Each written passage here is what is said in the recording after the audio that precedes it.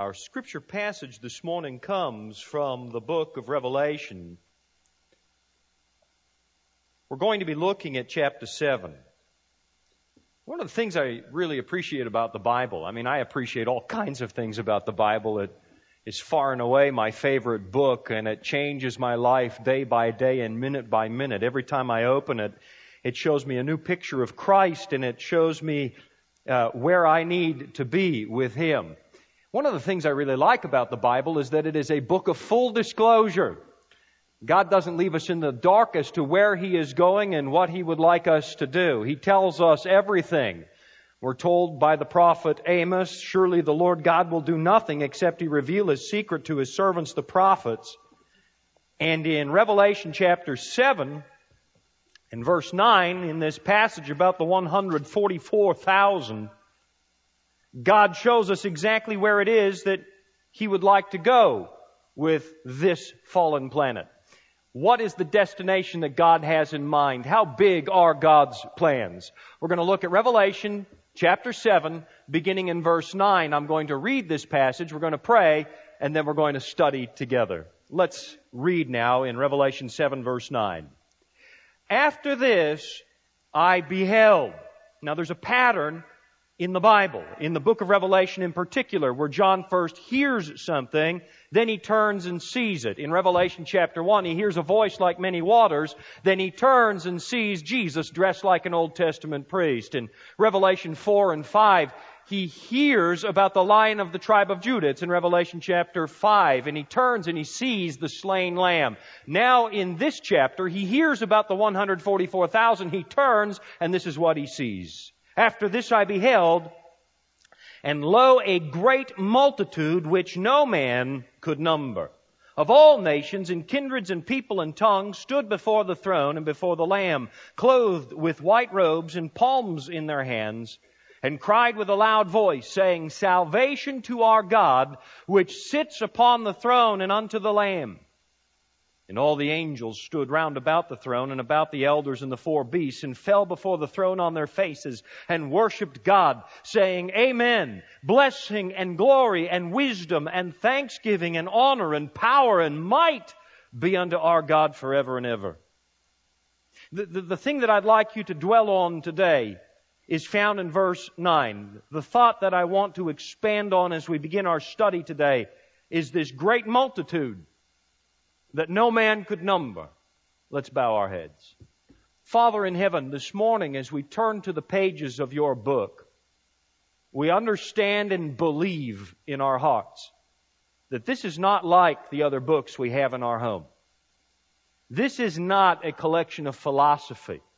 This is not a collection of editorials or opinion. This is the voice of Almighty God speaking to His people. This is the voice of Christ beckoning to our hearts. And I pray that we would remember how sacred a moment spent in the Bible is.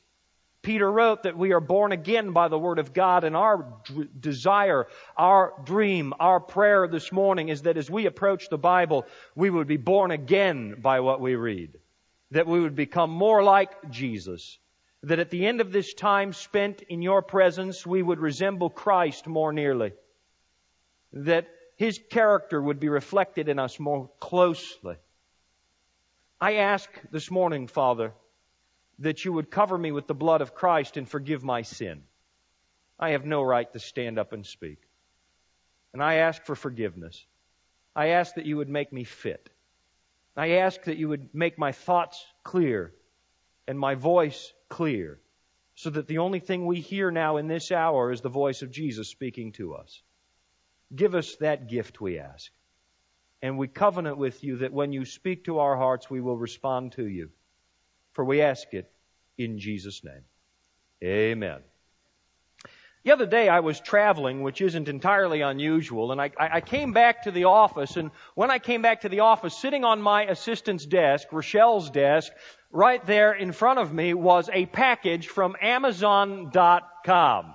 And I got really excited because there was really nothing like getting a package from Amazon.com. It means that you have gotten a book And that is a marvelous thing because you just send away to Amazon.com and you wait and you wait and you wait and you wait for about a day and a half, and then the book comes right to your office.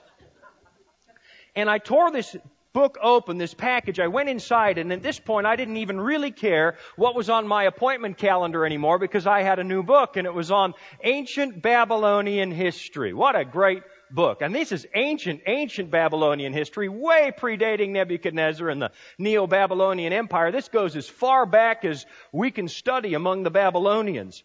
So I closed the door of my office, I sat on the couch, and I started to thumb through the book. And as I'm reading, I get down to about, page 68 or so, and I'm reading about Hammurabi, the great lawgiver of Babylon. And as I'm reading about Hammurabi, two thoughts crossed my mind. Thought number one was, Sean, when you were living on the Alaska Highway, you would have given your left leg for Amazon.com because you could not get your hands on books when you lived up there, and the nearest bookstore was 2 hours away in Grand Prairie, Alberta, and that bookstore had coffee table books and Harlequin romances. That is all they had. And it didn't take long to read all the coffee table books. And the Harlequin romances, well, I'm just not a romantic guy. I don't need a Harlequin romance at all because I married the perfect girl and I've got all the romance I need in my life. She may not have all the romance she needs in her life because I've never read a Harlequin romance. But I was reading the book thinking I never had access to books like this before. This is fantastic. That was thought number one. Thought number two, as I'm reading that book, was, Sean, what in the world are you doing? You are reading a history book, and when you were in high school, you hated the subject of history. I really hated history. I mean, I can't even begin to describe how much I hated history. I thought, what is the point of studying history? This is all about a bunch of dead people. There is nothing they can do to change their life. They can't go back. You can't sit down and talk to them. They can't change their decisions. It is a waste of time to study people who are already dead. We ought to be studying people who are alive. I didn't see the point at all. And my apologies in advance to the Canadians present, because I know when you're in Palm Springs, there's a lot of Canadians here. But the fact that it was a Canadian history textbook didn't help the matter at all. I thought Canadian history was the most boring history on earth. I really didn't see the point. I'm about 15 years old reading the history textbook, and in that textbook, I remember it very distinctly. I thumbed through looking for something exciting, and I couldn't find it. I found our biggest civil disturbance in Canadian history. Do you know what the biggest civil disturbance in Canadian history was? It was the Winnipeg General Strike of 1919. How many of you sitting here this morning have ever heard of the Winnipeg General Strike of 1919 by show of hands? And we have Canadians here. There's not even one. Nowhere have I asked. And Christine Woolman, you've heard of it. You live in Winnipeg. I asked your wife, Reuben, has you ever heard of the Winnipeg General Strike of 1919? And she said, Sean, I just don't go back that far. Nobody's ever heard of it, yet it was our biggest civil disturbance, according to that textbook. Let me tell you what happened during the Winnipeg General Strike of 1919. 6,000 angry Canadians. I know it's hard to picture angry Canadians, but 6,000 angry Canadians all gathered in front of the Winnipeg City Hall. It's just after World War I, and they're upset. There's high unemployment, the economy is bad, and so they get together for a rally. And they start getting a little more emotional, a little more disturbed, and at the height of their anger, at the height of their frustration, they pushed over an electric streetcar. And that is the biggest civil disturbance in Canadian history. Now, it got a little bit worse. The police were watching this, and they got a little upset because, it was 1919, and it's 15 months after the Bolshevik Revolution, and they're worried, it's the communists, they've come to Canada, and so they rode into the crowd and they fired their guns. 2 people did get shot, so that was pretty bad.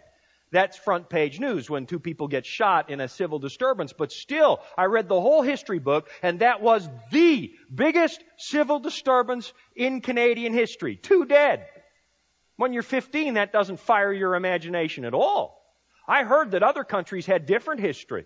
I heard about the French. They gather their courage. They storm the Bastille. They're cutting people's heads off with guillotines. They're murdering Robespierre in the bathtub. They are killing the monarchy. They're overthrowing the papacy. They set up a republic. That sounded so much more exciting than pushing over electric streetcars.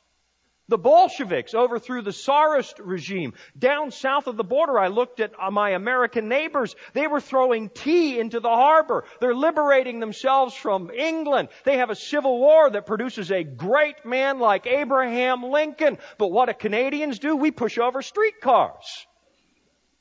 And when you're 15 years old, there's something about that doesn't fire your imagination. And that textbook left me with the distinct impression that history was a waste of my time. If you were going to discover me off campus during school hours, it would always be during history class. I hated history. I mean, what was the point of going? What else was I going to learn? Canada's always been very cold. We have a lot of maple syrup. We log, we mine, and we fish. I mean, I already knew that stuff. So what's the point of going to class? I hated history class. Now, here's what I want you to think about. Here's a teenage boy who hates history. I don't see the point of it. I mean, if the History Channel had existed in those days, I would have called the cable company and had that one channel cut off to my house. I hated it. And along comes a group of people known as the Seventh-day Adventists, which, if you think about it, are history on legs. These people love history. They have charts with dates. They know people with names like Hiram Edson and Uriah Smith. I mean, these are the people of history. Now, what are the odds that the people of history meet a young man like me who hates the subject of history? What are the odds they're going to be able to reach me with the gospel of Jesus Christ? What are the odds of that? If you go to the church growth experts, and I've gone to see what they say, and I've listened to what they say, if you go to some of the church growth experts, they're going to tell you, forget it. Those odds are not very good. That kid hates history. You cannot go and talk to him about Egypt and Israel and Babylon and Medo Persia, Greece and Rome, and the Reformation and the Waldensians and the Great Awakening and the Wesley brothers. And you can't talk to him about that stuff because you'll fall asleep before you ever finish your first lecture. And lecture. Forget about lecture. That is so out of touch. This kid's going to fall asleep before you ever finish your first lecture. He's into AC/DC and Motley Crue and Kiss. If you don't have some kind of a concert, he's going to be out the door before you ever get a word out of your mouth. You have got to change everything if you want to reach a kid like this. You better change your message, and you better change your method of delivering it. You know something? I've seen the studies by some of the church growth experts, and they look pretty good. What they say seems to make a lot of sense. I mean, they've got the numbers to prove what they're saying. They have their finger on the pulse of modern culture and thinking. They've got the data. They've got the charts. They have the cultural studies. And it seems to make good sense. And in the early 21st century, a lot of Christians are listening to what these church growth experts say. And they're paying attention. And they say, well, if the church growth experts say that America's getting less and less religious, and after all, we did see that on the cover of Newsweek magazine this week, America's getting less and less religious. Well, if that's true, maybe we should be preaching less and less Bible and more from something else. I mean, that would fit what the experts are saying. And if the experts are saying young people don't want to go to church, then maybe we should make church look like it's not church and make it look like something else and have a coffee house and a concert and a social club. And if the experts say secular people don't really care about Bible prophecy and they're not sure whether or not God exists and they're not sure if there's such a thing as absolute right and wrong, then maybe it's time to rethink this idea of preaching our message out of the book of Revelation. People are listening to these experts because the experts seem to have the data, the numbers to prove it. On the surface, it makes good sense. What they're saying appeals to our logic. Or if we're more honest, it appeals to our fear. It appeals to our fear because it scares us a little bit that God says, here, take this message. The three angels' messages, I want you to take this message and go preach it to those people, every nation, kindred, tribe, tongue, and people. And we look at that and that scares us. What do you mean, Lord, this message, those people? That's not possible. It scares us. So when an expert comes along and says, well, it can't really be done anymore, we breathe a huge sigh of relief and we say, all right, Lord, well, we would preach that message if we could, but we have seen now that it isn't possible anymore. I mean, our grandparents used to be able to do that, but it's just not possible anymore. So I guess we'll just have to wait for the latter rain to fall and the Lord can finish the work.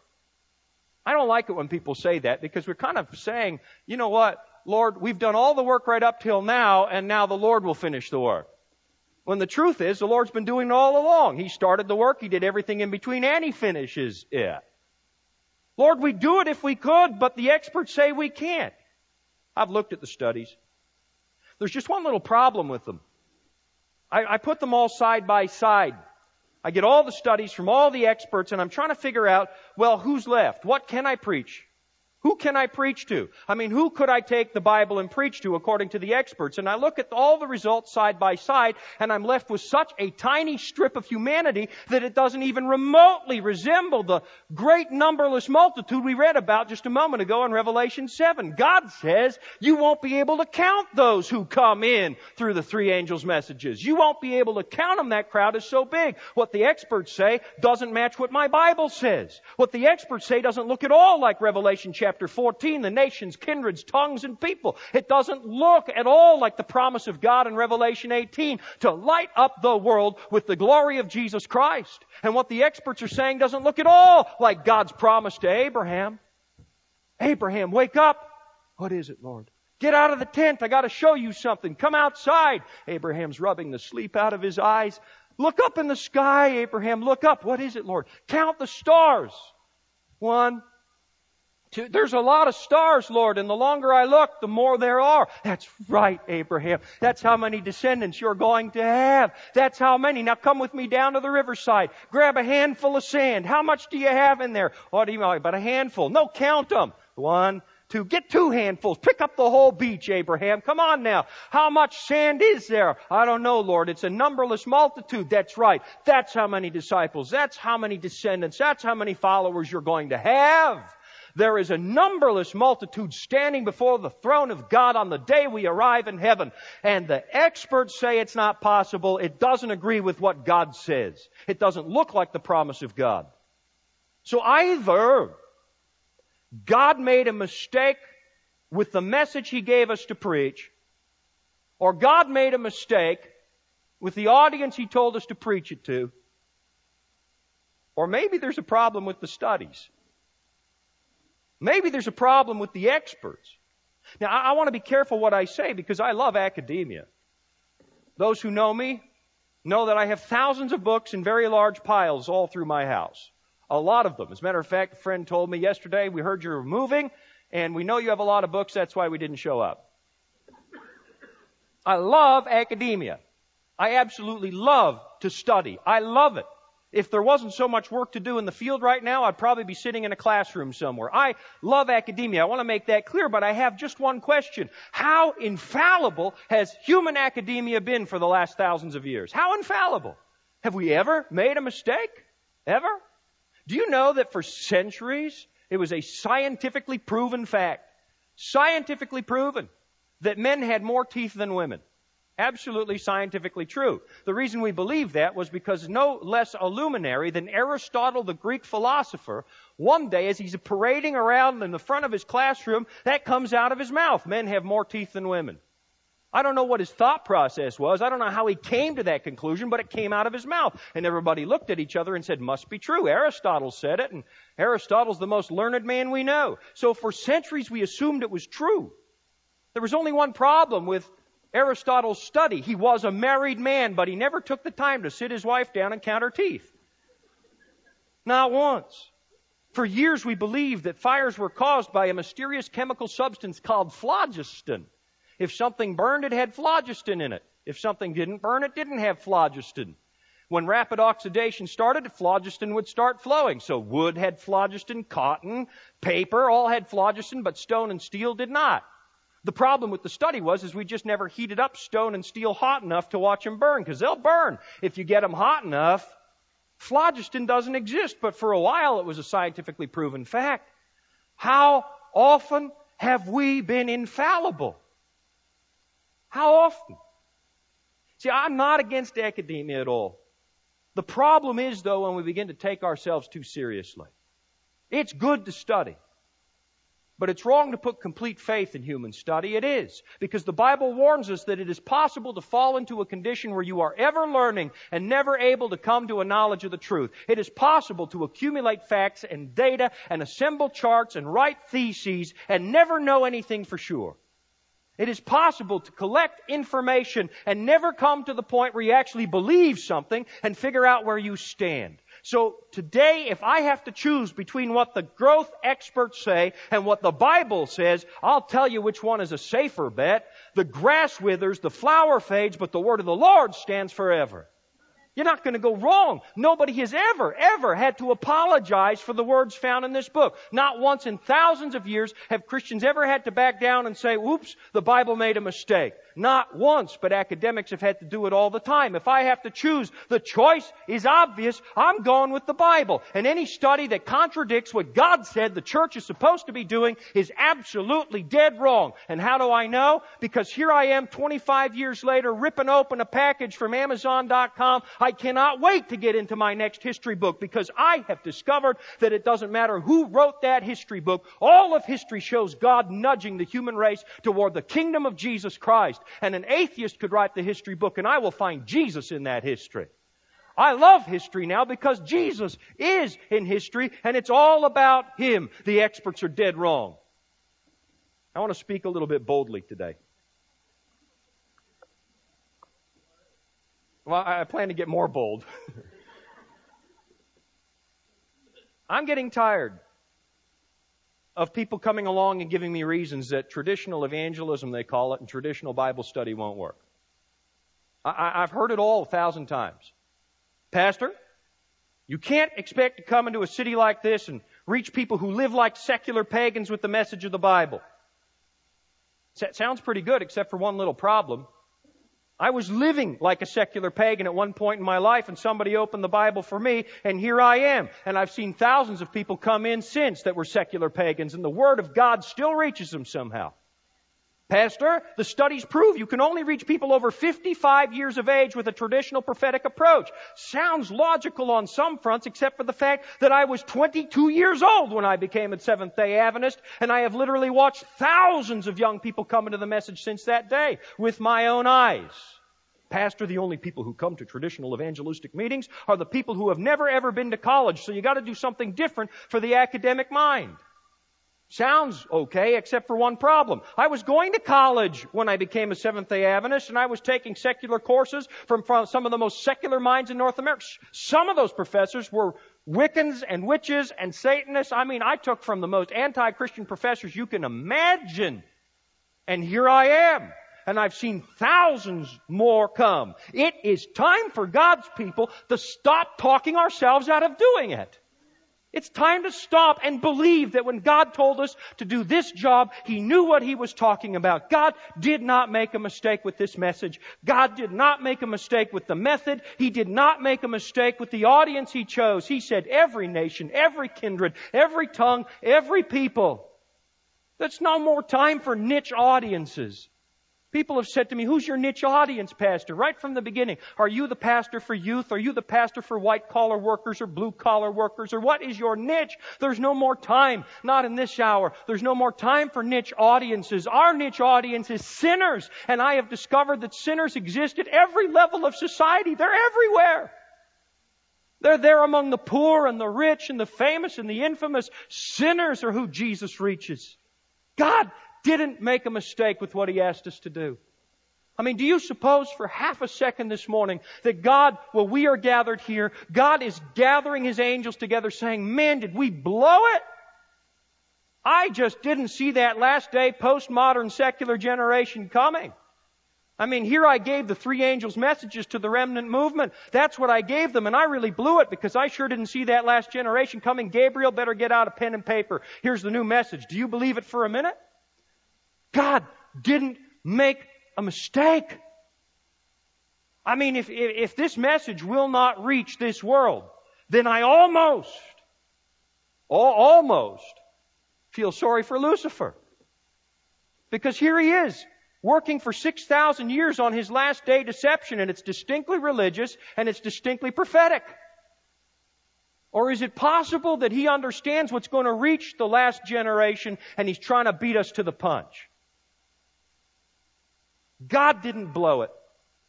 If something is wrong with our work, God didn't blow it. We're blowing it. It's not God. I think one of the biggest problems we face in North America is that somehow we've gotten the idea that God gave us an assignment and then He left town and left us to figure out how to do it. That somehow we're in charge of it. I don't think we've lost the desire to see souls come into the kingdom. I don't think we've lost our heart for people. I think we've gotten afraid. We're starting to think that it's up to us how we're going to execute God's plan. God gave us an assignment, now we better figure out how to do it. And that's leading to some really odd thinking in Christianity. Let me share with you what I mean. I'm driving across, I can't remember what state it was, Illinois, a few months ago, and I'm listening to the radio, and I heard about this place. It's called the Church of God Grill. Oh, that's interesting. I turned up the radio. It's a chicken grill. The Church of God Chicken Grill. I had to know, where in the world does the Church of God Chicken Grill come from? Here's what happened. A particular congregation noticed that their audience was dwindling, and nobody was coming, and they're losing young men in particular, and they thought, how can we get them into church? Someone said, I know how we can get them into church. Why don't we have a big old chicken barbecue after church on Sunday afternoon? If we have a chicken barbecue, they'll come. And sure enough, they did. And the chicken was good. They found a very good cook, and they had a really good barbecue, and the crowd grew and grew and grew every week. The problem with the approach was that they started to focus on chicken, and nobody preached the word anymore. So today there is no church. It's just the Church of God Grill. They shut down the church anyway. It's not up to us how this work is done. When we try and reinvent the wheel, it ends in disaster. An article I read at the ASI convention a while back, in 2007, October 7, New York Times. Thou shalt not kill, except in a popular video game at church. Well, that got my attention. Turns out a number of churches who again are worried that young men weren't attending their congregations decided to buy a bunch of Xboxes and put Halo 3 on those Xboxes, a very violent first-person shooter game. They said, we'll get these young people into church. And the New York Times is looking at this, scratching their head saying, how could a church which preaches thou shalt not kill have the whole evening dedicated to shooting each other? They end the article by saying, what price to appear relevant?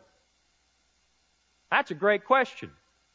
And I wish we were asking it instead of the New York Times. What price to appear relevant? A few years ago, about 20 years ago in Sweden, a group of Christians got together and said, we really noticed that we're missing men in our congregation. There's a kind of a theme running here, isn't there? Missing men, what are we going to do? And somebody got a brilliant idea. They said, we know, we'll publish a new edition of the Bible. What do you got in mind?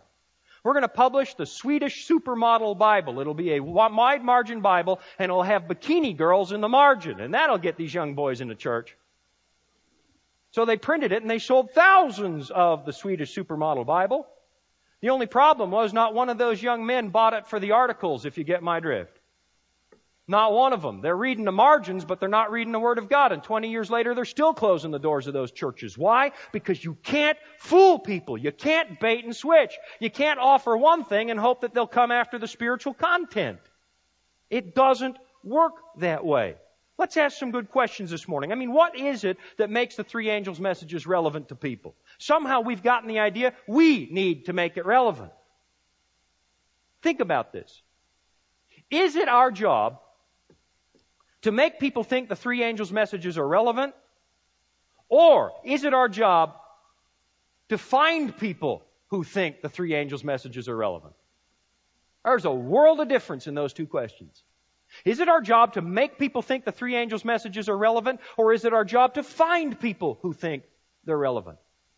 There's a paragraph in the book Desire of Ages, page 349, that sums up the whole plan of evangelism, soul winning, God's intentions for His church better than anything I've ever seen. I'm going to share the paragraph with you, and then I want to unpack it biblically, because I have never, ever seen a better description of how soul winning is supposed to work. Listen to this. The apostles were members of the family of Jesus. Right there's an important fact. If you're not a member of the family of Jesus, if you don't walk and talk with Jesus and sit at His feet and learn, you'll never win someone else to Jesus, because you cannot sell what you don't have. The apostles were members of the family of Jesus, and they had accompanied Him as He traveled on foot through Galilee.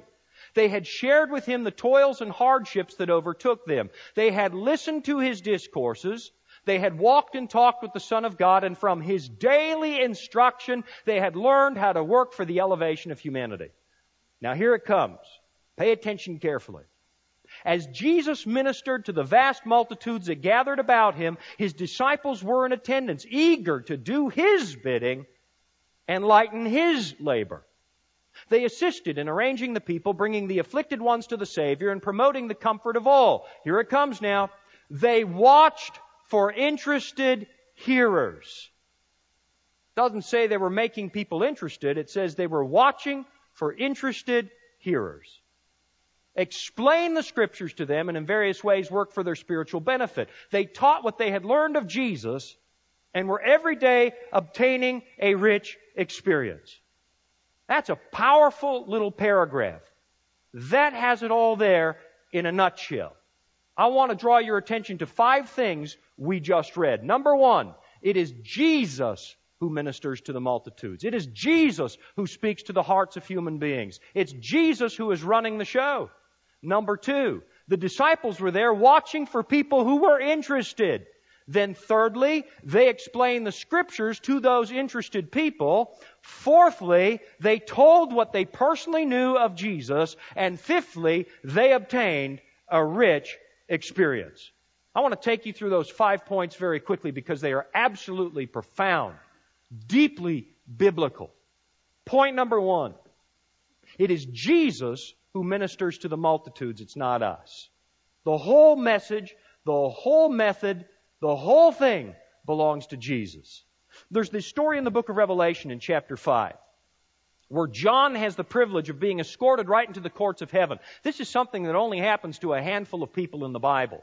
Isaiah, Ezekiel gets to see the throne. Paul gets caught up into heaven, but only a handful get to see the throne room of God. John in Revelation 5 is in the throne room of God, and as he's standing there, there is God on the throne with a scroll sealed with how many seals? Oh, you can't all be asleep yet. It usually takes me longer than that now. A scroll with how many? 7 seals. 7 seals, and a voice calls out, "Who is worthy to open the seals? Open this book." And they couldn't find anybody. And John weeps much. Now, when I first read this passage, when I first started studying Bible prophecy, I kind of assumed this had to be the book of life in God's hand. And I'm not going to say it's not the book of life. But if you look carefully at this chapter, there's something happening here that is huge.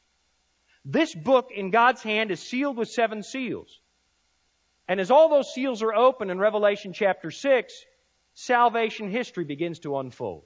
The history of the church begins to take place. You got the white horse, the early apostolic church. The red horse, the church that is persecuted by the pagan Roman Empire. The black horse, the church that begins to compromise under Constantine. You got the pale horse, the dead church of the Middle Ages. You got the 5th seal. You've got the souls under the altar crying out, the martyrs of the Dark Ages, the early stirrings of the Reformation. Under the 6th seal, you have the earthquake, the dark day, the falling of the stars. That prophecy takes you from John's day all the way down to 1833, which is the very year that the Second Advent movement begins. It's the history of the church unfolded, beginning to end. It ends with the second coming. And as John is standing there, nobody can open the seals. That means church history cannot begin. No human being can launch church history. No human being can open those seals. And as John is weeping, suddenly he hears, "Weep not." He hears about the Lion of the tribe of Judah, and he turns and he sees a slain lamb. Where do you find a slain lamb in the Bible? In a sanctuary. Jesus steps into heaven's sanctuary as a slain lamb. It's sanctuary language. Revelation chapter 5 is taking place on the very day that Jesus is installed as our heavenly high priest. That's what's taking place. I mean, think about this. Jesus says to His disciples, "Listen, you wait here in Jerusalem. You're going to go to the whole world, but you wait here until you receive the gift of the Holy Spirit, and then you can go." Why couldn't the disciples start earlier? Because without heaven's sanctuary, they can't do a thing. It's all God's plan. It's all God's plan. So they wait in Jerusalem, and on the day of Pentecost, the Holy Spirit falls on them, and they begin to speak in the languages of everybody present. And Peter gets up and tells the crowd in Acts chapter 2 and verse 33. This is important. He says, "What you are seeing here today is because Jesus just received the promise of the Holy Spirit from the Father." It wasn't the church that got the Holy Spirit that day, it was Jesus.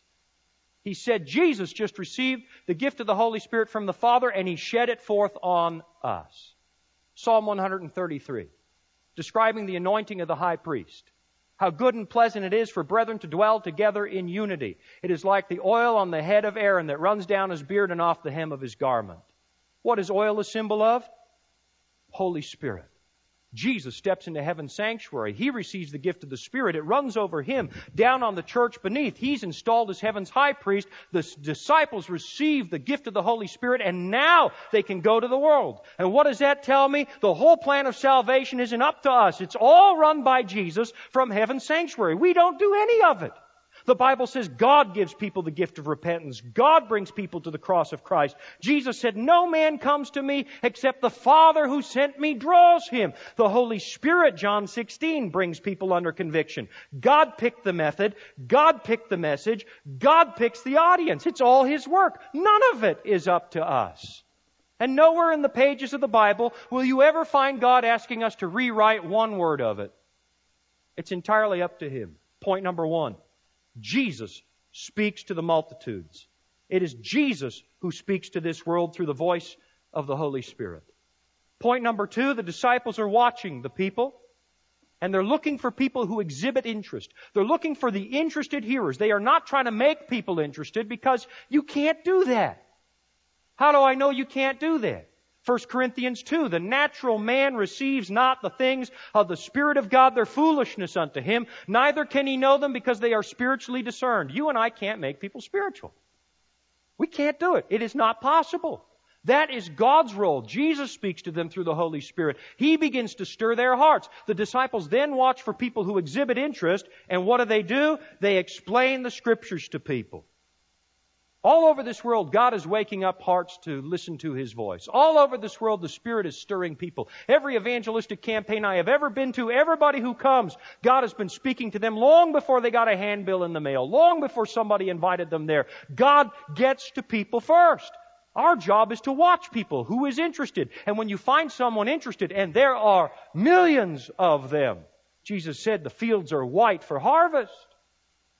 There are millions of them. We take the Scriptures and we explain it to them. And as they listen to the words of the Bible, something goes off in their mind. They say, hey, wait a minute. I recognize that voice in that book. That's the voice that's been speaking to me all my life. We don't convert people.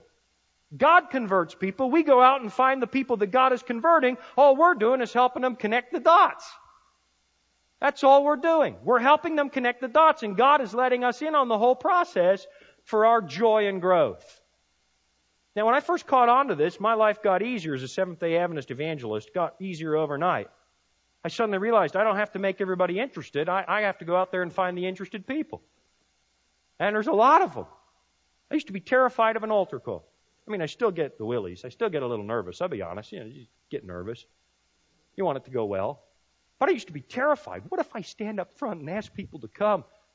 And I say everything I know how to say, and I really work hard, and nobody comes. And I'm there for 20, 25, 30 minutes, every preacher's fear. What if they have 30 minutes of appealing and nobody comes? I'll look like an idiot. I mean, more of an idiot than I usually look like.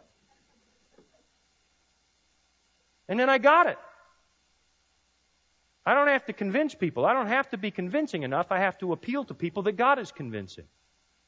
And that's utterly different. And I've discovered those people are absolutely everywhere. You wouldn't believe what is going on in these final moments before Jesus comes. People are coming out of the woodwork. I'm in Vaughn's grocery store Friday afternoon, and I'm doing the shopping for Jean. I'm on my cell phone. And I'm up, and I have to have her on the phone because I don't know my way around a grocery store. I can find noodles. I can always find noodles, but after that, I can't find anything else. So she's helping me find stuff and put it in the basket. And as I'm going past the deli counter, the woman behind the counter thinks I'm talking to her. And so I said, honey, I got to go. The lady behind the deli counter thinks I'm talking to her, and that's really rude, so I better go. So I hung up. And I know you don't actually hang up a cell phone like that, but it's years of hanging up phones that do that. And I go to the deli counter and I said, I'm really sorry. That was rude. I was talking on my cell phone walking past. You thought I was talking to you. She says, oh, no problem. All is forgiven. But now that I have your attention, we have chicken on sale. $5 each, wholly roasted. How many do you want? I said, man, those look really good. I mean, they smell good, and they look good, and they're nicely presented, and what a bargain. I'm Dutch. I mean, I can hardly help myself. $5 each, but I don't want any. She says, why don't you want any? I said, I'm a vegetarian. She said, you big liar. You just don't want to buy any chicken. You're not a vegetarian. I said, no, really, I am a vegetarian. She said, really, a vegetarian? Did you grow up a vegetarian? I said, no, I became one later in life. She said, why? I said, well, I kind of found out it's better for me. Really, she said. You know what, I grew up a vegetarian, she said, but I'm not one now. I eat chicken like this all the time, but I probably should be eating more of a vegetarian diet. That'd probably be better for me. She said, that's really interesting. You became a vegetarian. I grew up a vegetarian. That's really interesting. I said, yeah, that really is interesting. She said, no, you don't understand. I was really, really vegetarian. I said, how does somebody be really, really vegetarian? She said, every weekend we would make a lentil loaf, and we would make a cashew roast and a special K loaf, and all of a sudden an alarm bell goes off in this preacher's head thinking, this is a former Seventh-day Adventist, because who else on earth would ever eat this stuff? So I thought, I'm going to change the language a little bit. I said, that's so interesting. You grew up an Adventist, and I became one later in life. She said, that's right. Oops! I said, here's the really interesting part. I'm an Adventist preacher. You've just been busted.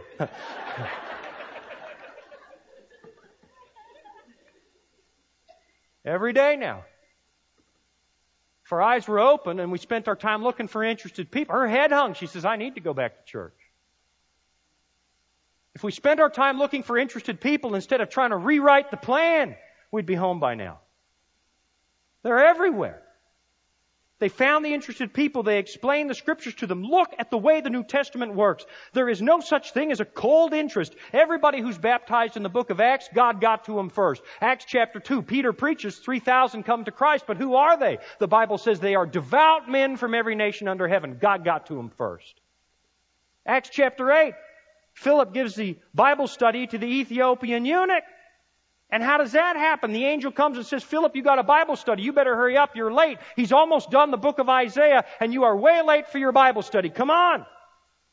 God got there first. Acts chapter 9, God comes to Ananias. Ananias, have I got a Bible study for you?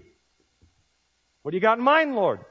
Saul of Tarsus. Saul of Tarsus! No, that's not the possible Bible study. You don't understand, Lord. He kills Christians. He's rounding them up. I'm not Saul of Tarsus. Yeah, don't worry about that, says Jesus. I already knocked him off his horse. He's been feeling conviction since the stoning of Stephen. He's been 3 days in the dark. I've taken care of it all. Go give your Bible study. God gets there first. Acts chapter 10, the first Gentile convert, Cornelius. What does the Bible say about him? He is a devout man. He's already been giving gifts to the temple. God always gets there first. God says, go find the interested people and explain the Scriptures to them. And using the Bible to reach people is such an inviolable principle that even Jesus himself on the road to Emmaus, in his resurrection body, when he comes across two discouraged disciples, they don't know what to believe anymore. Their whole world has fallen apart. They look just like what people say the postmoderns are now. They're shuffling through the sand, going home discouraged. Jesus shows up, and he could have revealed himself by letting divinity flash through humanity, but he doesn't. What does Jesus do? He opens the Bible, and beginning at Moses and all the prophets, he showed them the Scriptures concerning himself. And if a Bible study is a good enough method for my resurrected Savior, I'm going to use that method till Jesus comes. Point number 4. The disciples told people what they personally knew about Jesus. Nothing more powerful than your personal testimony. You know, people can argue about the Sabbath. They can argue with you about the state of the dead. They can argue with you about the heavenly sanctuary. They can argue with you about the second coming of Christ. But there's one thing nobody can argue with. If your heart has been utterly transformed by the power of Jesus Christ, they can't argue it. There's no argument for a changed life. They can't fight it. There's this story in Daniel chapter 6. I love it. Darius is pacing the floor all night. He can't sleep. If they try to bring him music, get the music out of here. I can't sleep. And I don't want the music. I love the story because I spend a lot of nights pacing the floor. I see in Darius something I recognize. And Darius is pacing the floor, and that tells me that everybody, no matter what kind of a front you put onto the world, no matter what position you hold, everybody has a sleepless night. Everybody comes under conviction. God's Spirit speaks to everybody. And what's Darius' problem? He has signed an agreement that is irreversible and it's going to lead to death. Kind of like Adam and Eve outside the gates of Eden have signed a deal with the devil. It's going to lead to death, and now it is irreversible. So Darius is pacing the floor. He cannot sleep. And early in the morning, he runs to the lion's den, and he does not call out, "Daniel, are you okay?" That's not what he says. He says, "Daniel, the God whom you serve continually, has He been able to save you?" He's watching Daniel, hoping that Daniel's God is real. And I promise you, I don't care how well they hide it, somebody is watching you. I don't care what kind of a front they put up, what position they hold, they have sleepless nights, and they're watching you, and they're hoping against all odds that the God you serve was able to save you. Because if He could save you, maybe He can save them. They want God to be real. I have met the most bitter atheists on earth. They don't disbelieve God. They're angry at Him. They're hoping He really is real. Sit down with anybody. They hope He's real. They watch us. And in their silent prayers in the middle of the night, they cry out, "The God that these people serve, are you real? Are you real?" Your testimony. The disciples shared what they knew of Jesus. Point number 5. Because they followed God's plan, the disciples obtained a rich experience. All over North America, I talk to people who sit in church and they go home every week, and I hear one thing come out of them. "I don't see the point. What did I get out of that? What did I get out of that sermon? What's there for me?" And the more we say stuff like that, the less healthy our churches become. In Joshua chapter 1, after Moses is dead, God comes to Joshua. I mean, picture being Joshua. How do you step into Moses' shoes? Wouldn't you rather follow an abysmal failure than Moses? Joshua, it's time to go in. It's been 40 years now. You couldn't go in because of unbelief, Hebrews 3:19. Couldn't go in because of unbelief, but 40 years has gone by. It is time to go in. As a matter of fact, I want you to reestablish the Passover and reestablish circumcision. They've been missing for 40 years. Why have they been missing for 40 years? Because those are symbols for people who believe and have faith to follow God's Word. They're symbols of faith. Been missing for 40 years. Reestablish them because God says, "I'm about to reopen the school of faith." And what is the school of faith, folks? It is the job that God gave us to do. Evangelism isn't just about winning people to the kingdom, because angels could probably handle that. It's about giving us an education so we learn how to live in the kingdom now, so that when we get there, we fit right in. It's about teaching us to believe. It's about teaching us to have faith enough that when God gives us an assignment, He'll take care of the details. All right, Joshua, time to go in. Joshua goes out of town to pray. And something happens in Joshua 5. Jesus shows up with his sword drawn. He said, "I am the captain of the Lord's host." Here's the plan. Now, Joshua's the only one who sees that. And he has to go back to Israel and convince them of what they're going to do.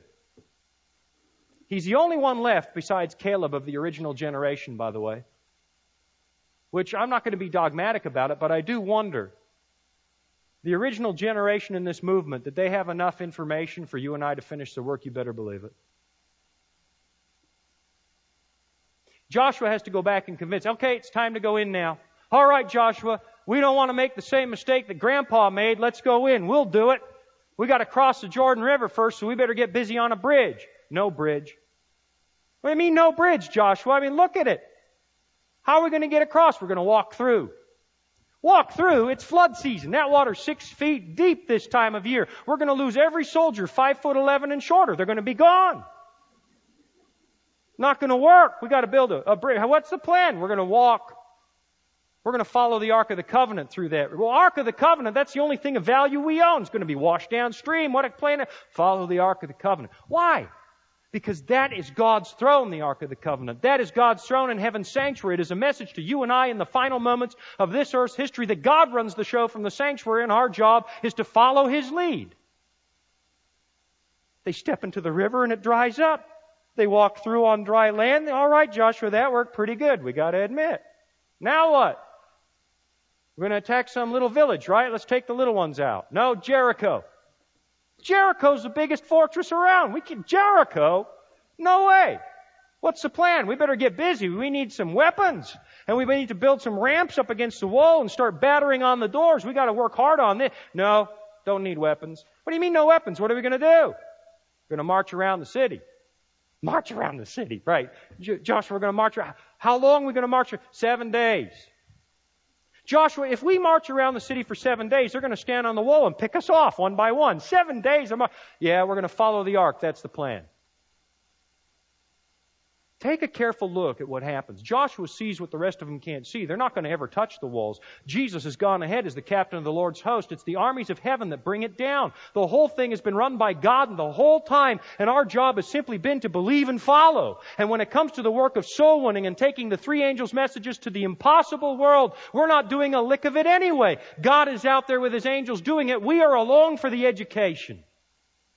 Take a look. Take a look at the story of Jericho. You'll see something remarkable taking place in that story. Think about this. Jesus leads the armies of heaven. You read that at the end of chapter 5 of Joshua. Just like in Revelation 19, Jesus leads the armies of heaven back to this world in the very end. And when the walls fall, there's a mighty shout and a trumpet blast. Just like when Jesus comes, there is a mighty shout and a trumpet blast. And it says in Joshua chapter 6 and verse 19 that when the walls of Jericho fell, they went and they got the gold, the silver, the brass, and the iron and put them in the Lord's treasury. Just like in Daniel 2, when the statue crumbles, the gold, the silver, the brass, and the iron are blown away, and then God sets up His kingdom. Jericho is the second coming of Christ, and it is a lesson for God's last day remnant people. Follow the ark. Follow Jesus in the sanctuary, and you will see the work done. God knows what He's talking about. When little Ricky was born, the umbilical cord was wrapped around his neck. And it did all kinds of damage. Doctor said to his dad, you may as well put him in an institution because there's no hope. There's nothing going on in there. His dad said, I'm not putting him in an institution. It's my son. I'm taking him home. I don't believe you. For 11 years, no hope. And then one day, as Dad is walking across the room, all of a sudden he sees Ricky's eyes move. He thought, there is somebody in there. He's following me. He took his son down to the engineering department of the university. He says, my son is in here somewhere. Can you build something so he can communicate with me? Some sort of electrical device, please. They looked the boy over. They said, there's no hope. What could we ever build for him? There's nobody in there. Oh no, my son is in there. Tell him a joke. We don't want to tell him a joke. Tell him a joke. They told a joke. It was a bad one. The little boy giggled. See, said his dad, I told you he's in there. So they built a machine that he could move his head and tap on a little key and type out messages on a laptop computer. And got home and he worked on it and learned it and learned it and learned it and finally wrote his full first message to his dad. First thing he ever said, go Boston Bruins. 11 years he'd been watching hockey and hadn't been able to say a word. Went to high school, he did very well. One day he came home, tapped out a message to his dad. He said, you know, Dad, there's been a car accident. One of the kids at school is now paralyzed, and I know what that's like. And they got a fundraiser. They're going to raise money to help with his hospital bills, and I want to take part. Well, what kind of fundraiser is it, son? It's a 5-mile run, and I want to do it. And I want you to push me. His dad looked down. Said, man, son, 5 miles, it's been a little while, and I'm fluffier than I used to be. And Dad, I got to do it. You could tell by the sparkle in his boy's eyes he didn't have a choice. So they went out 5 miles, ran that day, pushing his son. When they came home that night, Ricky hooked himself up to the computer, tapped out a message and said, Dad, today when you pushed me, I didn't feel disabled anymore. Don't you see it? You and I really aren't capable of winning the world anyway. But God puts us in the school of faith and gives us this job to do so that when we step into the kingdom of heaven, we can turn to our Heavenly Father and say, Lord, because of all that, I don't feel disabled anymore.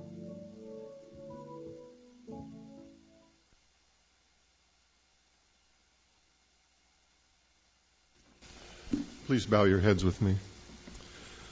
Father in heaven, help us all to realize that the latter rain is falling. Help us to decide to join your team in this last days of world history. Help us also to realize as we leave this place that we are entering the mission field. In Jesus' name, amen.